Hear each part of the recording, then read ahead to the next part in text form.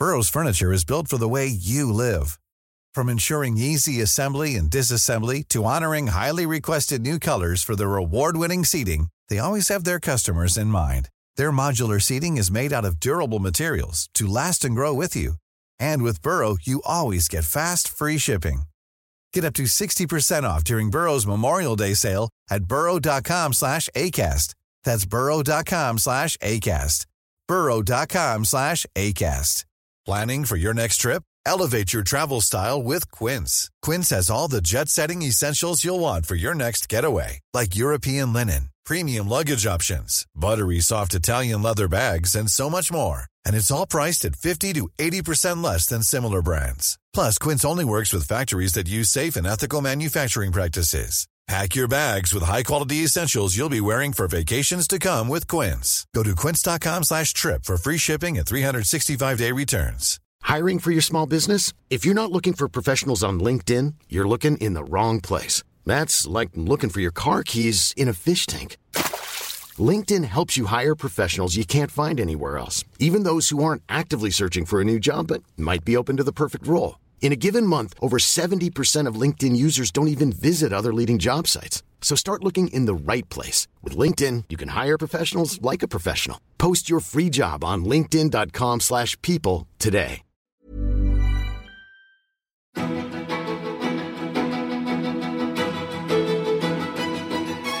Hello and welcome back to Snowcast. I'm Jon Snow, and this week's guest is the broadcaster and writer ANITA ANAND. Anita's voice will be familiar to many. She began her career while she was still at university, in the newsroom of satellite channel Z. She was then snapped up by Radio 5 Live and has since presented many news and current affairs programmes on the BBC. In 2012, Anita became the host of Any Answers on Radio 4, and a few years later she published her first book, a compelling biography of Princess Sophia Duleep Singh, a daughter of the last Maharaja of the Sikh Empire and a goddaughter of Queen Victoria. This book launched a divergent career in history, and Anita now reaches a huge audience with the Empire podcast, which she co-hosts with William Dalrymple. It's a fascinating series which looks at the rise and fall of empires and how they shaped the world around us today. Let's find out more. Anita, you were brought up to question things, and your late father loved a debate over dinner. How did this upbringing shape young Anita? I think I can guess. Oh, well. Yes, he did. I was thinking about this on the way here because I thought you might ask me my origin story because you've done it on your previous podcast. I think it set me up in really good stead. At the time, I didn't recognise it as being the gift that I now recognise it to be. So it just made you use economy of expression to get your point across at the dinner table because we're a loud family. I mean, it's like sort of a bag of ferrets when we get together. We're two brothers who are very chatty as well. My father, who was like a planet when he took up space. And then my mother, who, you know, poor woman, she's quite brilliant, but pushed to get a word in edgeways. So if you wanted to be heard, you had to get your point across succinctly. What a wonderful trade for radio. Yes. I mean, sadly, he died before I made it, so he never knew how much he helped. Where did your family come from then? I was born in Essex. I'm an Essex girl. I was born in London. Yeah. But my parents, when an Asian person asks you that question, you know they mean, where do your ancestors come from? Indeed. So my mother's side, Lahore, so pre-partition, and she spent the first few months of her lives in a refugee camp. And my father from near Peshawar, a place called Galabag. Been to Peshawar? I drove there. Yes, I mean, I haven't. It hasn't never been safe enough for me to go, but I'm longing to go back to Galabag. I'd like to see what it's like. I am British, and I am of Indian heritage, and I am proud of both of those things. I don't wear them like a flashing sandwich board. I think I might have noticed otherwise. Yes. But those are the things that make me who I am. So I never hide them, but I also don't have a sort of beacon of light shining on myself. I find myself endlessly uninteresting. So, you know, it's not really something I go on about. Your questioning mind led you to the world of debating, and you won a public speaking competition in 1991. What did this discipline teach you? It taught me a lot of things. It taught me the value of teaching young people oracy, which is having the confidence to stand up in your own skin and hear your voice, addressing more people than those who can be contained in your own bubble. It taught me another thing. My dad, he always insisted that in preparation for a debate, I had to take the opposing view. Sometimes he pushed me in a debate competition to take a view that I didn't hold. And that, I hated it. I hated it at the time. You know, imagine being a young kid, you know, you're idealistic and you're frightened of nuclear war. And he said, no, right, I want you to argue the case for having a nuclear deterrent, which just made my skin crawl. Now I look back on it and I think actually that's a really good thing to know, how to step into somebody else's shoes and understand where they're coming from. So actually it was a huge gift and I'm very grateful to him. Did you consider any other career or were you always destined for journalism? I wanted to be an English teacher for ages. I really did. I loved literature. I thought that teaching was the most noble profession. I still think that. I think it's amazing. But, you know, if you grow up in an immigrant family, they worry about you. So when I announced that I wanted to be an English teacher, my dad said, you want to read books for a living? Is that what you want to do? No, that's not going to be the thing. So there was always this kind of push to do something more. And, you know, ultimately those things in an Asian family are medicine, law, or engineering. I ruled myself out of anything scientific because I was a klutz. I couldn't do those things.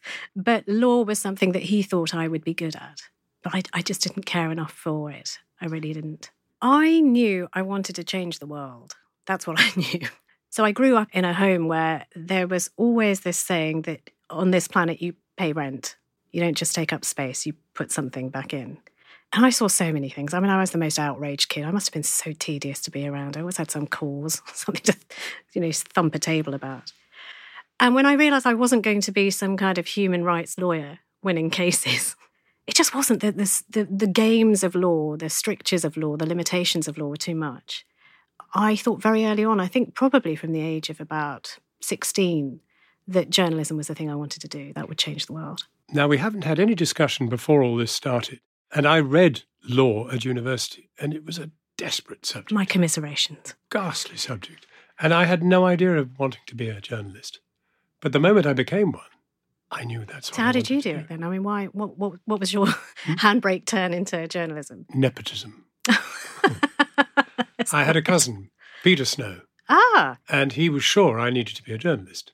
And I hadn't even a clue what one was. Yes, well, I know some of your family from that side because, of course, the fabulous Margaret Macmillan, who is part of your family, was one of our brilliant wreath lectures. So I'm deeply fond of Peter and his wife, Anne, who were on the road for most of the time supporting Margaret. And I like that very much. The danger in this encounter is that you're going to run away with it because you're so good at it. Oh, God. And yes, absolutely. You balanced university studies with work on a satellite news station, and you were the European head of news and current affairs by the age of 25. Were you very ambitious? Yes, I must have been. I mean, I didn't think so at the time. I think it was sort of every day putting the next foot forward, to be honest. But looking back, I must have been. Although there was a time, so I'll share, I haven't said this to anybody, I'll tell you. But do you remember there was David Lloyd at Channel 4? Mm-hmm. He called me in. So when I was working at this satellite TV station, and I was doing well, you know, I'd sort of been promoted, and it was great. I mean, that sounds better than it is because I still had a desk outside a toilet. So it was water music of a different kind that was my soundtrack of my early years. But he said, you know, do you want to come and work here? I can offer you a part-time job at Channel 4 News. And I said, well, no, because I've got a full-time job now. And he said, but are you insane? I said, no, because every day I can do this and I've got a salary and you can't match that. All of this ended. And he said, can I just talk to you? I think you're mad. I think you're frankly mad. And also, young lady, he said, I don't think you have sharp enough elbows. So I think you need to sharpen your elbows. So you're asking me if I was ambitious. He didn't think I was ambitious enough. I think I was all right. I can't imagine that you would have done anything but succeed, and we might have worked together. I mean, that would have been the dream. I didn't know what I was saying no to. But do I regret it? I don't. I don't, actually. It was the most amazing laboratory to learn a craft and to make mistakes and to have things blow up, you know. You cracked the empire, the BBC. Well, that was something else. Unexpected. Because, I suppose when you say, I keep returning back to this question because I don't tend to think about myself, but was I ambitious? I never planned anything. People keep saying, what's your plan? I've never had a plan. I know what I'm doing until 2 days after this day, but there's nothing beyond that. So the BBC thing knocking on the door was lovely. Hosting Any Answers on the BBC requires a particular skill set. What do you like most about working on this radio programme? I love it. I absolutely love it. What better way of taking the pulse of a nation and speaking truth to power, if that's what we get into this for, and I'm still, slightly insufferably idealistic about what we do. I think it's marvellous. There was once this time, and you'll know him, so I won't say his name, but you know how many of our kind journalists go into politics. So one of these journalists turned politicians who came up to me at a party. It's a little bit merry, shall we say. Like so many. And so we got into a row, as you do in a party. Spirited conversation about something he'd said. And he said, sort of jabbed his finger at me. He goes, you know what? The problem with you lot, you journalists, is that you sit at the back of the class and you jeer, and we're at the front of the class and we're doing things. And I came up with an answer that I'm still proud of. So do you mind if I share it with you? It's just one thing I am actually proud of. I said, actually, the problem with people like you is that you have no idea what's going on in the classroom. We're at the back, maybe, but then we can tell you that you're not being heard. Or we can come to the front and say, have you spoken to the people in this middle bit? Because this is what they're saying. And I think that's the function of what we do. And Any Answers is a crystallisation of that, I think. It's extraordinarily revealing as a result. Yes, I think so. Over a period of time, I've managed to get people to trust. And I'm deeply humbled by that they do trust me, sometimes to share things that are incredibly painful, powerful, life-changing, or rage, to have a safe place to just vent. And I like that. You said something to listeners on a recent edition of Any Answers that felt rather refreshing. You're very good at telling me when I'm wrong, and I welcome that. Do you think it is vital to listen generously to different opinions? Oh, God, of course it is. Of course it is. If you don't really know anything. But do you think our industry does? I think increasingly it's drifting away from that. There are still great places where you can do that. But there's so much shouting. Don't you find that too? I do. Absolutely. And it's a headache. It just gives me a headache. You don't learn anything from shouting. And if it's giving us a headache, what's it doing to the listener? Well, you can see what it's doing. They're turning off. They're switching off and they're getting less and less interested. And that's a problem. Though they're not switching off Any Answers. No. That's very kind, actually. We're very proud of what we've built. You never intended to be a writer, but a photograph in a magazine ignited your curiosity and set the course for a divergent career. Can you tell me about that photograph? With pleasure. So I was on maternity leave, and when you're a first-time mum, you're slightly hysterical about noise. So you do anything that's silent. And that included reading stuff that would have gone straight into recycling. And it was a local magazine that said suffragette exhibition here in the town hall. And they had a picture of a woman with a Votes for Women sandwich board. And even though it was black and white, there was something in me. And she was dressed in Edwardian furs and finery. And I thought, hang on a minute, she looks Asian to me. She looks like an auntie of mine, actually, to be honest with you, John. So I rang up the magazine. I said, who is it? Who is this suffragette? And they said, her name's Sophia Dalip Singh, or they said Sophia at that time. And that was even worse because I'm a political journalist. I've been a feminist for longer, and my married name is Singh. And I thought, this is ridiculous. How do I not know about her? So I thought I'd get a book about it. And there was no book. So it started a 2-year obsession where I just wanted to know how this had happened. And I still never intended to write a book, but I kept boring my husband to death about it until he said, just write it down. Just write it down and I'll read the book. So I did. You obviously enjoyed the research process. God, I love it. It's my favourite part of writing Really? a book. Oh, I absolutely love it. John, it's what you enjoy about journalism. It's trying to get under the bonnet. So if you're talking to people, you're interviewing people, you've got a live person with a pulse. If you're doing research, you're interrogating dead people in boxes, but that rush is the same. It's exactly the same. Essentially what you're saying is that to be a good biographer, you're bound to be a wonderful journalist too. Well, I wouldn't say that. Well, I mean, the processes are the same, except that one of them's dead. Yes, the food groups are exactly the same. And the cynicism is exactly the same. So I know if I'm looking through documents, it's that spidey sense when you think that's bullshit. that is terrible and not right. But I don't know why it isn't. And it just propels you on to look further. Just as you would in an interview think, well, that's not right. I'm going to press further. So I guess so. Same muscles. Did you ever imagine that Sophia would be such an extraordinary success? No, that's what I'm saying. I stumble through life. No, but you're a journalist. And once you looked at it, you must have said, my goodness, this really is rather good. Yes, but I knew the story was important enough to give 5 years of my life to. I knew that, and I knew it was worth it. Even with a small child, I knew that I had to do it. But I didn't know that people would care necessarily, and I tried not to think about whether people would care or not. I just wanted to tell the story. And when they did care, and they continue to care, that kind of is gravy. It's gravy, and I love it, and I'm very grateful. So what was it like to see Sophia emblazoned in a blue plaque? Do you know I pulled the cord for the blue plaque? I unveiled it. Did you? Can you imagine? What fun. Where is it? It's at Hampton Court. It's a Grace and Favour house opposite Hampton Court. So it's called Faraday House. It used to be where Michael Faraday lived. So he has a plaque. And she did not. So I sort of lobbied, saying, you really need to. This woman is exceptional. She fought for women's rights here in this country to have the vote. So it's a very long process. But then they very kindly said, here's the rope, pull it. And I pulled it so hard it hit me on the head. That's a true story. But what a wonderful combinations of talents then. Two very different blue plaques. Yes. Well, that's true. There's something in the water, obviously, around there. But yes, two very great people. Sophia led you to collaborate with the historian William Dalrymple via the story of the Koh-i-Noor diamond.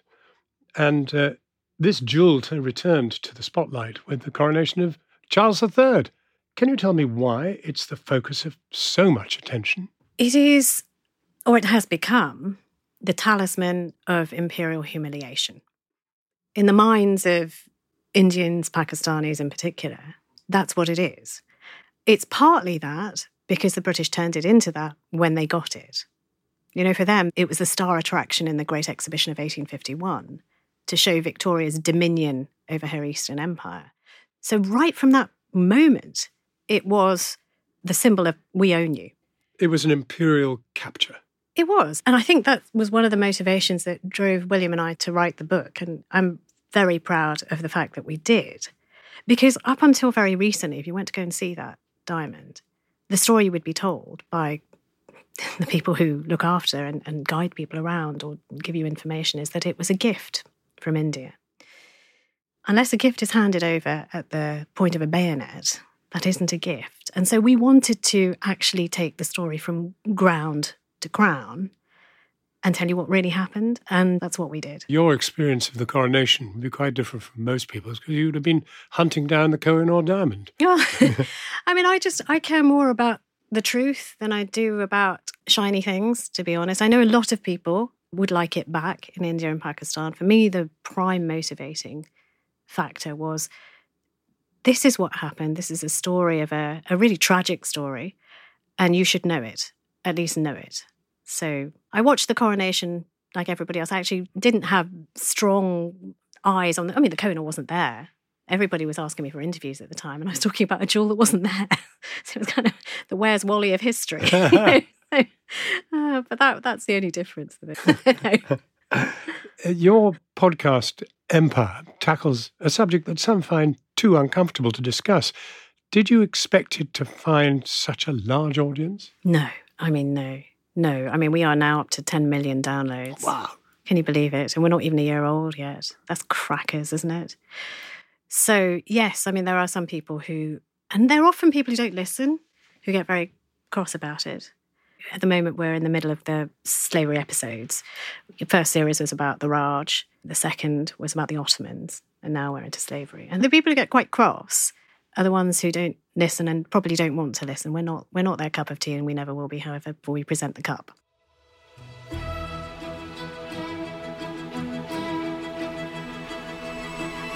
You're listening to Snowcast with me, Jon Snow, and we'll be right back after this.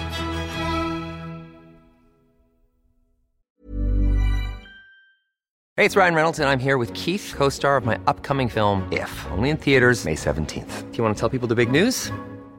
All right, I'll do it. Sign up now and you'll get unlimited for $15 a month and 6 months of Paramount Plus Essential Plan on us. MintMobile.com/switch. Upfront payment of $45 equivalent to $15 per month. Unlimited over 40 gigabytes per month. Face lower speeds. Videos at 480p. Active Mint customers by 531.24 get 6 months of Paramount Plus Essential Plan. Auto renews after 6 months. Offer ends May 31st, 2024. Separate Paramount Plus registration required. Terms and conditions apply if rated PG. Spring is my favorite time to start a new workout routine. With the weather warming up, it feels easier to get into the rhythm of things. Whether you have 20 minutes or an hour for a Pilates class or outdoor guided walk, Peloton has everything you need to help you get going. Get a head start on summer with Peloton at onepeloton.com. Do you understand the defensiveness in discussions of empire, or do you get frustrated by the culture wars that can discourage an open-minded examination of the past? I mean, the culture wars are boring. They're obstructive. Do I understand why people are resistant? Of course I understand that. It's not easy to think that your nation, a nation that you love and you're proud of, could have had a darkness in its past. But, I mean, what I try and tell people is that both things can be true. Both things can be true. I know I give too long answers. Can I tell you a story, though? Of course, we want more. Well, when I wrote one of my other books, which dwells in that imperial space, The Patient Assassin, and it's about a massacre that took place in Jallianwala Bagh. And one of the men responsible was from Tipperary in Ireland.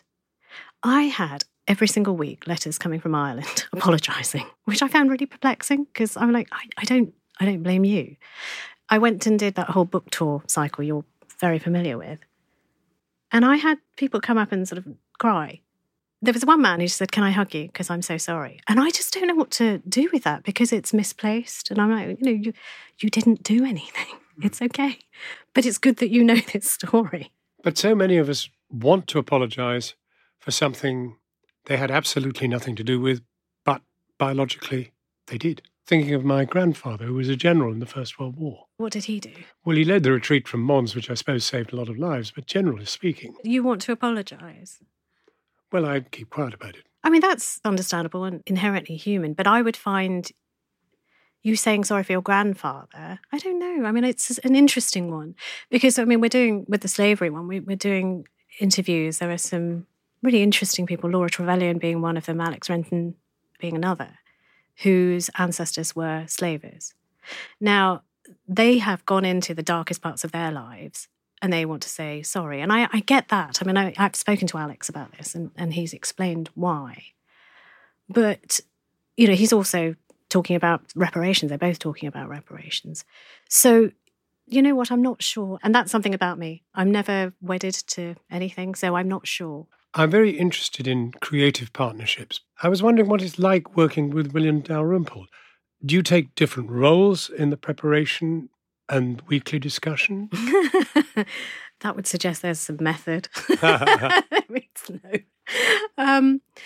So he's my mate. I really like him. The role isn't delineated, or we don't say, right, you're going to be good cop and I'll be bad cop this week. No, it's nothing like that. We'll have a chat and we'll say that we want to do this. And what you hear on the podcast is exactly what we'd be doing if there was no microphone and we were at a table in a pub. That's what we would be talking about or arguing about or, exploring. So I suppose if there's anything, we have a chat beforehand. We have an excellent producer who tries to keep us in order. I think I may buy him a taser for Christmas because it's not always easy. But that's how it all gets thrown together. Was your own education in the history of the British Empire inadequate? And can you see any progress in how the subject is actually taught today and discussed? I mean, my education in the history of empire was non-existent. I can tell you more about a Tudor house timber frame. I can tell you more about viaducts. I can tell you more about aqueducts from my schooling than I could about any of that. And yet we studied World War I.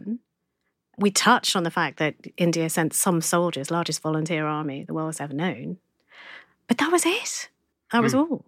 So, that desire to know more, I suppose, is partly rooted in who I am and where I come from. But it wasn't It wasn't done well when I was growing up. It's rather intriguing because when I was a child, for example, it was more recent than it is now. And I'm just wondering whether distance in time has now got people thinking much more seriously about exactly what we did wrong. I think that's a really clever question, and I think you're right. And I think it's not just distance and time. I think it's also accessibility. And we have this new generation that isn't as satisfied and supine as we might have been. They don't take, anything on face value. They're always digging around for their own things. So, I mean, that partly explains the success of the Empire podcast, is that they want to know more. And a lot of history teachers have got in touch with us saying, actually, we are now pulling this into our teaching. Things are changing. So that is good and that is better, I think. I recently spoke to the writer Tim Marshall about the race to colonize space. Is it vital that we look at history so that we do better now? Well, of course. I heard Tim, actually, and he's someone I respect a great deal. I thought it was a really interesting conversation. Of course it's important. Of course it's important. If you don't know what you fell over the first time, you're going to trip over it again. I mean, that's a really inelegant way of paraphrasing a very well-known Isn't there a danger you might be spreading the guilt? No. Oh dear, was that us? Did we do that? Well, no, I think the knowledge is different. I think knowledge and guilt are different things. I'm not asking you to be guilty about anything. That's up to you and your confessor or your conscience or your teddy bear. That's up to you. You sort that out yourself. But I want you to have the knowledge. And if you don't want to have the knowledge, what are you? You're sort of a man baby with your fingers in your ears going, la, la, la, la, la, I can't hear you. What's the point of that? You've said before that radio is your spiritual home. How does podcasting compare? Do you feel less constrained in this medium than on BBC Radio? I mean, I think... You're not regulated. You're not regulated. I mean, I've heard you describe it as the Wild West, but I don't think it is quite the Wild West. I think it's the difference between, the stuff at the BBC, quite rightly, is crafted or regulated. There is a stricter regime behind it. You still try to do your best. You still try to tell the truth. But it's the difference between going into a cathedral, if you like. A lot of my colleagues are amazing at making programmes. And there's sort of art there. And the podcast is going to the pub with a bunch of interesting people and talking. And that's, I think, the difference. And I like going to the pub. It's fun. Goalhanger, the production company behind Empire, is dominating the podcast charts at the moment. Do you think the competition threatens the BBC or spurs it on to do yet better? The competition's always good, isn't it? I work for both, and that's what I'll say. It's never a bad thing. With the rise of disinformation and fake news, do you worry that people are turning towards alternative sources for their news, sources that are less rigorous in their journalism? Yes, and you should all be worried about that. Misinformation, fake news, these sort of tidal flows of nonsense that sweep people away, that aren't checked, that aren't accountable, should worry all of us. Because you can say anything. Black is white is black, day is night, night is day. What worries me is the ease with which people seem keen to embrace it. So, all we can do, I think those of us who care about journalism and truth, is just keep on talking until our voices get frayed from the effort. I think we just have to keep on saying, actually, no, that's not right. No, that's not true, and this is why. We're at a poignant moment in the work that you're doing. Can you tell me a little more about the third season of Empire, which is focusing on slavery? Sure. I mean, it's an interesting one. It's the one series that's polarised people the most. We have a certain number of people who get in touch saying, why are you talking about this? Why are you trying to make us feel bad? Why are you trying to do Britain down? And that isn't what it is at all. It's about understanding. I would have thought so. I would have thought that's important. And if you're interested and you have a mind that is inquiring, why wouldn't you want to know? What is your reason for not wanting to know or for us not wanting to talk about it? Also, I find that actually it's a disingenuous argument that goes on. So when, and it's often people who haven't heard it. So, you'll have people sometimes getting in touch saying, well, you're trying to make us bad. You want to talk about the Royal African Company. What about the Brits who are picked up from Britain, by Arab slavers? What about them? And then you point out, actually, yes, we've done an episode on that. We have. We've gone right back to prehistory. Oh, well, what about, Vikings? We've also covered that. Oh, well, what about Romans? We've also done that. So, it's often, the whataboutery is often, I think, a way of saying shut up. Don't talk about it. And the truth of the matter is that imperial hands are bound to leave a little bit of guilt behind. Sure. But, that's not why I'm in it. Mm. It's up to you how you digest it, but shouldn't you know? Shouldn't you want to know? And why do you want to hide it or silence it? I don't understand. These are important stories. These are why we are all where we are today. Mm. Why wouldn't you want to know? Your third book, The Patient Assassin, looked at one man's pursuit of vengeance following the atrocity at the city of Amritsar, a place you are personally connected to. Afterwards, you were put in touch with a descendant of the brigadier who gave the order to open fire back in 1919. Have you had the opportunity to visit Amritsar together? No, not yet. It was a really weird meeting, I'll be honest with you. I mean, at the time I thought I might want to do it, but I don't know what it will achieve now, to be honest, because her mind was so made up that he had done the right thing. It was quite unexpected that she would be so very entrenched in that view. And sometimes, you know what, you just have to step back and say, actually, there's nothing I can say that can convince you otherwise. There's nothing I can show you. She came out with all sorts of things that just were not true. They weren't right. They were like somebody shouting fake news at a bulletin that you're doing or a story that you're covering. So I'm not sure. I mean, never say never, John. Never say never. I mean, I don't know. That's how I feel right now that you're asking me. Maybe I'll feel differently on maybe next Wednesday. Who knows? Maybe this will also elicit a never say never.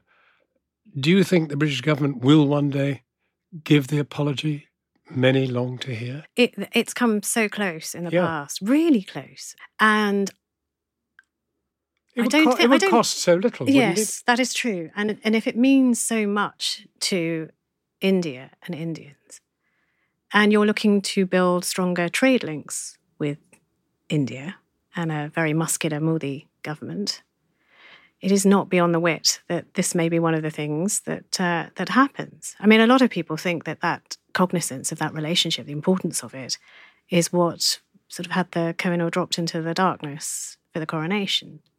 So it is possible, isn't it? Maybe we should just backtrack for a moment in the sense that there may be people listening who actually have no idea what happened at Amritsar. Okay, so this is April 1919. And it's in a place called the Punjab. Amritsar is the second city of Punjab, or was the second city of Punjab at that time. And a man called Brigadier Dyer decided that he was going to teach restive Indians a lesson. He heard that there was a political meeting going on in a place called Jallianwala Bagh. It translates as the Garden of Jallian. It's not a garden, it's a flat wreck area surrounded by walls. There's only one entrance to it. And it's such a narrow entrance that 3 people walking side by side can get through it, and it's no wider than that. So he tries, first of all, to drive his armoured vehicles through that space, and he can't get them through. They're machine gun mounted. So he leaves them outside, but they're kind of blocking the exit. And he marches his men, riflemen, in, and without issuing any warning to disperse, he orders them to fire into the thickest parts of the crowd, and fire, and fire, and fire, 1,650 bullets.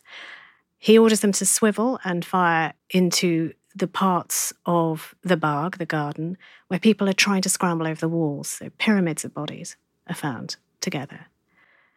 And then, very calmly, he orders his men out, offers no medical assistance to those who are bleeding to death, and later on that night there is a curfew. So people bleed to death in a long night of horror, listening to the wailing of people dying. That's what that episode is all about. How much of this is taught in British schools? Well, I didn't hear about it, did you? Nor did I. No. And didn't you have a grandfather who was nearly there? Yes, he was. He was. I mean, he was there. It's just one of those dumb luck things, and it's one thing that he never got over. A grandfather who I never knew, who died before I was born. But the story is one of those stories that is powerful in our family. So he was a young kid. He was 17 years old. He'd come down from his home near Peshawar to buy parts for sewing machines. And he met friends there, and they were having a picnic, because not everybody there was there for a political meeting. It was also Vaisakhi, which is sort of like a Punjabi Christmas. You know, it's that people come in from all over. They come to the Golden Temple. They have picnics at this one space, which is very close to the Golden Temple. So he met his friends. They're eating. He tells them, oh, just hang on, I've got to go to Hall Market, which is just very nearby, and I'll be right back. And he leaves, and he actually passed a column of military men. He's not from Amritsar, so he doesn't know what they're about or what's going on. He just thinks that's what happens in a big city. He gets to Hall Market. The first he knows of what's happened is that there is wailing sweeping across the market as people hear what's happened. So he tries to run back because his friends are there. And he can't get back because he's not allowed anywhere near it. So he does something that he never really got over, is that he runs and he hides until morning. And it's only in the morning that he discovers that his friends are dead. So, you know, he lived with that. He went blind very early in life. And whenever anybody asked him how he felt about it or commiserated, he would say, don't feel sorry for me because God gave me my life that day. It's only right he takes something in return. So, you know, there's that thing, I mean, you know it, survivor's guilt, sort of ate him. And that's the connection I have with, or the motivation I had in going into something which is really ugly. You know, it is ugly. The massacre is ugly. But it's so important for us to know. Yeah. And also, you know, on the other side of that equation, you know, you have a man who waits. The folklore is that he was a young boy in the garden. It's not true. He wasn't a young boy. He may not have been in the garden. He certainly was in Amritsar. But that he's one of those people locked in the garden all night, listening to the screaming, getting more and more silent as people died. And then he picks up this clod of earth and rubs it against his head, covered in blood, and says, however long it takes, wherever it takes me, I'm going to find the man who did this and kill him. And it's about, you know, the stalking of, eventually, a man who is, you know, in his late 70s. And he kills him. He shoots him at point blank. And he dies, you know, this man, Sir Michael O'Dwyer, dies in the same way that people did in that garden.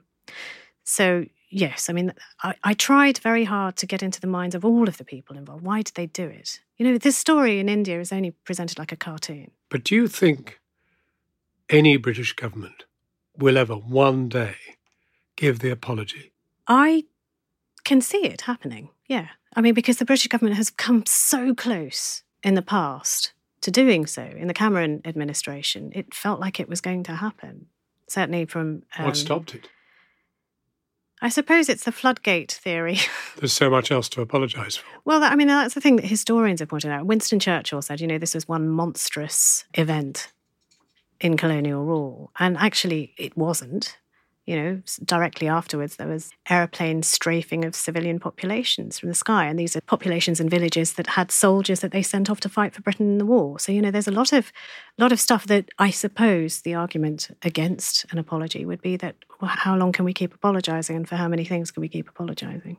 You're actually working on extraordinarily distressing stuff. Yeah. Well, luckily I have two small boys to... drag me out of all of that. And two guinea pigs who do a lot of pooping. So they keep me grounded, all four of them. All four of those small souls. Well, it inevitably calls upon you to tell me the subject of your next book. Oh, well, I mean, I'm so late with it, John. I'm ashamed. Simon & Schuster, thank you for being very patient. But it is about another kick-ass women. I like kick-ass women. It is one of the first women undercover reporters who between 1900 and 1914 turned the British establishment upside down. She was a fabulous mimic of accents because she was a student at the Royal College of Music, so she could mimic. She could also dress up because she knew theatrical people, so she would go deep undercover. She also was incredibly clever and took photographs for the publications of her before and after transformations. I mean, it's a tabloid-esque kind of sensibility which made her wildly popular. And she was a brown woman from India who did this. Her name was Olive Malvery, and the book, so far working title, is Olive Undercover. I must put down an order straight away. I've got to write it first. No, Anita, it's been an extraordinary voyage that you've taken us on today. Thank you for doing it. Well, I am entirely flattered, and thank you very much.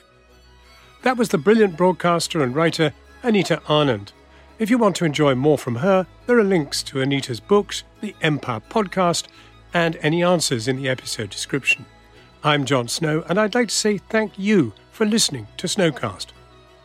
I'll be sharing another episode next week, so please subscribe on your platform of choice and spread the word. Tell your friends. Goodbye for now.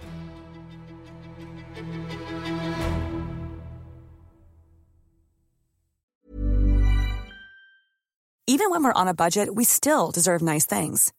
Quince is a place to scoop up stunning high-end goods for 50 to 80% less than similar brands. They have buttery soft cashmere sweaters starting at $50, luxurious Italian leather bags, and so much more. Plus, Quince only works with factories that use safe, ethical, and responsible manufacturing. Get the high-end goods you'll love without the high price tag with Quince. Go to quince.com/style for free shipping and 365-day returns. Even when we're on a budget, we still deserve nice things. Quince is a place to scoop up stunning high-end goods for 50 to 80% less than similar brands. They have buttery soft cashmere sweaters starting at $50, luxurious Italian leather bags, and so much more. Plus, Quince only works with factories that use safe, ethical, and responsible manufacturing. Get the high-end goods you'll love without the high price tag with Quince. Go to quince.com/style for free shipping and 365-day returns. When you make decisions for your company, you look for the no-brainers. And if you have a lot of mailing to do, Stamps.com is the ultimate no-brainer. It streamlines your processes to make your business more efficient, which makes you less busy. Mail checks, invoices, legal documents, and everything you need to keep your business running with Stamps.com. Seamlessly connect with every major marketplace and shopping cart. Schedule package pickups and see your cheapest and fastest shipping options from different carriers, with rates up to 89% off USPS and UPS rates. And with the Stamps.com mobile app, you can take care of mailing and shipping wherever you are. Make the same no-brainer decision as over 1 million other businesses with Stamps.com. Sign up with code PROGRAM for a 4-week trial, plus free postage and a free digital scale. No long-term commitments or contracts. That's Stamps.com. Code PROGRAM.